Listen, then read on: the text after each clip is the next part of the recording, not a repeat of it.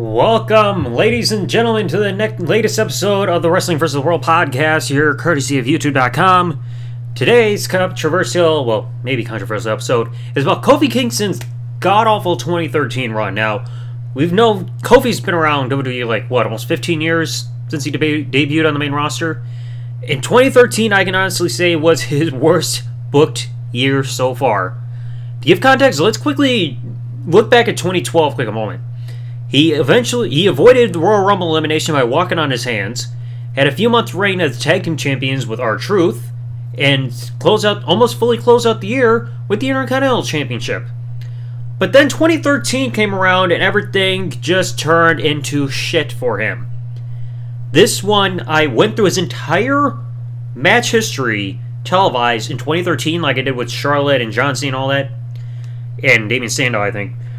He had 78 televised matches in the year of 2013, and his win-loss record was 30 wins, 48 losses. Good Lord. I don't know what happened in 2013, but Kofi Kingston got a raw deal with his booking this year. Let's go through those records because, this is saying something. First off, January 7, 2013 Raw, he lost to The Big Show in 25 seconds. Not a good start right there. 11 days later on Superstars, end up getting a win in about 8 minutes over Michael McGillicuddy. Not quite Curtis Axel just yet. The next day, January 19, 2013 edition SmackDown, he lost in 3 minutes to Antonio Cesaro. Uh-oh. Match number 4, January 25, 2013 edition of Superstars, he got a 5-minute win over JTG, who was really not doing anything at this point.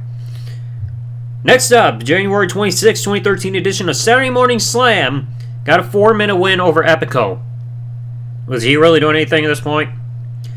The next day, January 27, 2013 Royal Rumble match, he survived 22 minutes and 18 seconds. He got 3 eliminations and was known for his whole pogo stick act with JBL's chair. But again, nothing outside of that, nobody really remembers much. Number 7. Now we got 2 matches that were aired on the same day. Superstars, February 1st, 2013. Less than 4-minute victory over Michael McGillicuddy. But then that same day on SmackDown, he lost to Jack Swagger in about 7 minutes, who I believe around this time was getting his build up to competing for the Elimination Chamber match. We the People, and all that shit. Match number 9, the week later, February 8, 2013, on SmackDown, he lost in about 3.5 minutes to Cody Rhodes. Not fun there. Next day, February 9, 2013, Saturday Morning Slam, he got a tag team victory with Brodus Clay against Primetime Players in about 8.5 minutes. Yeah, alright. Number 11, February 11, 2013 Raw, he lost to Wade Barrett in a little over 3 minutes. Kind of a pattern here with these extremely brief matches. 6 days later, at the Elimination Chamber pay-per-view, he lost to Dolph Ziggler in an impromptu match in less than 4 minutes and then got his ass kicked by Big E. I even forgot that until I rewatched the last bit of the pay-per-view. Next up, match number 13, March 1st, 2013 Superstars. He got a 4.5 minute win over David Otunga, who again was doing nothing. 10 days later, March 10, 2013 Raw, he lost in about 2.5 minutes to Mark Henry. But then again, I think that was also due to him getting built up for his match against Ryback, but still, it had to be the sacrificial lamb. A week later, March 18, 2013 Raw, he lost to Dolph Ziggler in less than 5 minutes. But again, also another case of somebody else getting built up and Kofi Kingston had to be the sacrificial lamb that night. 4 days later, March 22nd, 2013 Raw, SmackDown, he lost to Dolph Ziggler again, this time in about 10.5 minutes. So finally, he got a longer match there. A week later, March 29, 2013 Superstars, he got an 11.5 minute win over Primo. Again, when were the Primo and Epico really doing much of anything significant at this point between when they lost tag titles and became Los Matadores? Next up, match number 18, April 5, 2013 SmackDown, he lost a 10-minute match to Jack Swagger. So yeah, the matches are a bit longer, but it's still a significant loss. 3 days later, this is one I'm not going to really knock him, but it's still technically a loss. He lost to Fandango by disqualification in about 1.5 minutes. That was because Chris Jericho attacked Fandango, and that was the whole night of the Fandangoing getting started. Match number 20, a couple days later, April 10, 2013 main event, He lost with Tons of Funk to the Shield in about 10 minutes. So remember Tons of Funk being Brodus Clay and Sweet Tea, aka Tensai. Why the hell did they do that to him? April 12, 2013, on SmackDown, he gets a 3-minute upset victory over Cesaro. And it was an upset victory because I think everybody on commentary mentioned, like, wow, this is unbelievable. Because again, Kofi was being booked like shit up to this point. Next day, April 13, 2013 edition of Saturday Morning Slam, he got a 7-minute victory over Heath Slater, who also was not doing much. Match number 23, April 15, 2013, he wins the United States Championship in an upset victory over Cesaro in about 9.5 minutes. This was a big deal, but that would be undone shortly thereafter. Yeah, because I was trying to see when Extreme Rules was. Match 24, April 19, 2013 SmackDown. He gets a 5.5 minute victory over Wade Barrett, so they build him up again slightly, but not a whole lot. April 20th, 2013 gets a 12.5 minute victory on Saturday Morning Slam over Justin Gabriel. Again, who did nothing. April 29th, 2013 Raw. Lost almost 13 minutes to Dolph Ziggler. May 1st, 2013 main event, he gets almost a 20.5 minute victory over Cesaro. I mean, a match that long? Holy crap. May 6th, 2013 Raw, he lost with the Usos to The Shield in almost 7 minutes. Shield. Then this one did not make sense. May 10, 2013 SmackDown, he gets a 3.5 minute victory over Cody Rhodes. I get Cody Rhodes was not doing much, but he was still teaming with Sandow as Team Rhodes Scholar, but a match that short. And then, speaking of Sandow, May 13, 2013 Raw, he gets a 2.5 minute victory over Damien Sandow. What's with these short matches? Jesus! And then 6 days later, things came crashing down once again. Extreme Rules, he lost the United States Championship to Dean Ambrose in almost 7 minutes. Then the losses started piling up again. The next night, May 20th, 2013 Raw, he lost with Team LNO to The Shield in a 23-minute match. Back when The Shield was still dominating as a force on the main roster. Match 33, May 24, 2013 SmackDown, he gets a win by DQ over Dean Ambrose in 2.5 minutes, so nothing significant there. Then, of course, they had to do a whole tag team match, player. And got rebooked to a 6-man tag team match of himself teaming with Randy Orton and Sheamus for The Shield, and once again, The Shield win. Match 35, May 27, 2013 Raw, he lost to Dean Ambrose in almost 9 minutes. 4 days later, May 31st, 2013 SmackDown, he lost to Ryback in about 2.5 minutes. And at this point, he was written off of television because I believe he needed elbow surgery, so he missed a few pay-per-views after that. And the odd one was he didn't have anything planned for SummerSlam when he came back. Match 37, fast forward about a couple months to August 5th, 2013 Raw. He gets a win over Fandango in about 4 minutes. But then 4 days later on SmackDown, August 9, 2013, he lost Fandango in almost 5 minutes, so trading back and forth wins for some reason. Let's see, August 12, 2013, he lost the Battle Royal. And then the match after that same night, he lost to Alberto Del Rio in about 6 minutes. So 2 matches one night, and both are losses. 4 days later on Superstars, he gets a tag team victory with Dolph Ziggler over the Primetime Players in about almost 4 minutes. But then again, I think Primetime Players were kind of on their way down because I believe it was either late that same year or early the next year they broke up. Let's see, August 21st, 2013 main event, he lost with the Usos again to The Shield. Jesus. 2 days later on Superstars, August 23, he gets a win over JTG, 4.5 minutes. Again, JTG wasn't doing jack shit. Match 44, August 28, 2013 main event, he gets a win by disqualification over Fandango in 10.5 minutes. Yawn.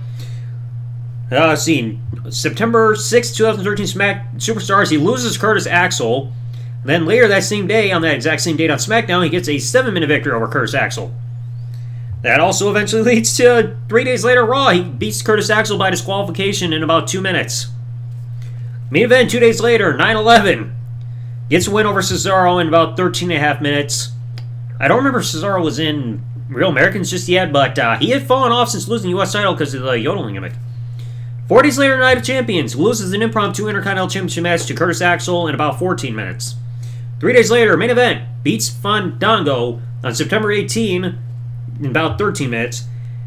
Then 2 days after that, Superstars, he gets a win over Drew McIntyre. I don't know how long it was. It didn't say on there. Same day, September 20, 2013 SmackDown. He loses in a gauntlet match to The Shield. Don't know why.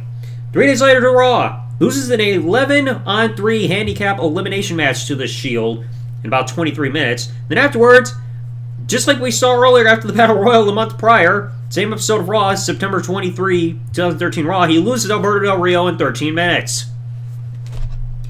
Stop pushing Alberto Del Rio! 4 days later on SmackDown, September 27, he loses in a tag team match with Dolph Ziggler and Rob Van Dam versus The Shield. Jesus Christ. 3 days later on Raw, he gets a 3-minute victory over Fandango at September 30, 2013. Then, October 4, 2013 SmackDown, he gets a less than a minute victory over Big E for some reason. I don't remember if this was just as Big E was turning face. I know it was somewhere around this time. 2 days later, he loses in about 8.5 minutes at Battleground to Bray Wyatt. Lovely. I don't even know why Bray was targeting him to begin with. Next day on Raw, he loses in almost 14-minute match to Randy Orton on Raw. 10 days later on Superstars, October 17, 2013, he loses Damien Sandow. Next day SmackDown, October 18, 2013, he loses a tag team match with The Miz against Luke Harper and Eric Rowan. 3 days later on Raw, again, loses teaming with The Miz to Luke Harper and Eric Rowan. 6 days later, Hell in a Cell kickoff, he loses to Damien Sandow in about 7 minutes. And then we know what happens the next night on Damien Sandow. I've already covered this in the previous episode of the podcast. Match number 64, October 30, 2013 main event. He loses to Ryback in about 14 minutes. Alright, we're almost there, folks. 65, November 11, 2013. He gets a win over Santino Marella, but then again, who gives a shit about Santino? 3 days later on Raw, November 4, 2013, he loses to Alberto Del Rio in 7 minutes. Why? A week later, November 11, 2013, he loses a 4-minute match to Damien Sandow. How do you lose to Damien Sandow at this point in your career? 7 days later, I believe this was the night that Miz and Kofi broke up because Miz turned on Kofi, refusing to tag, and they lose tag match against the Real Americans. 2 days later, November 20th, 2013 main event, he loses Fandango in 12 minutes. Fandango was doing nothing at this point either. 4 days later in the Survivor Series kickoff, he loses to The Miz in 8.5 minutes. Jesus.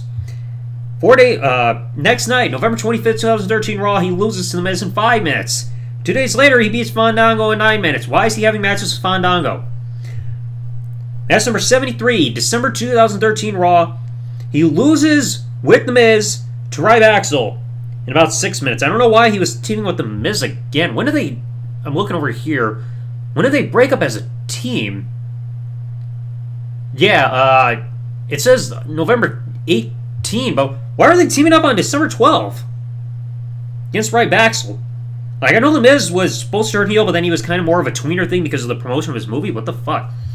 Week after, December 9, 2013 Raw, he loses to The Miz in 2.5 minutes. Jesus! Then, 6 days later at TLC, he beats The Miz in an ODQ match in 8 minutes, even though they did not really make much of a... did not really use the no DQ rule to their match to advantage in their match. 5 days later, December 20, 2013 SmackDown, he loses to Fandango in 3 minutes. Match 77, December 23, 2013 Raw. He loses in almost 6 minutes to Ryback, and he closes out the year, Christmas Day 2013 main event, loses to Fandango in 17.5 minutes. Jesus Christ.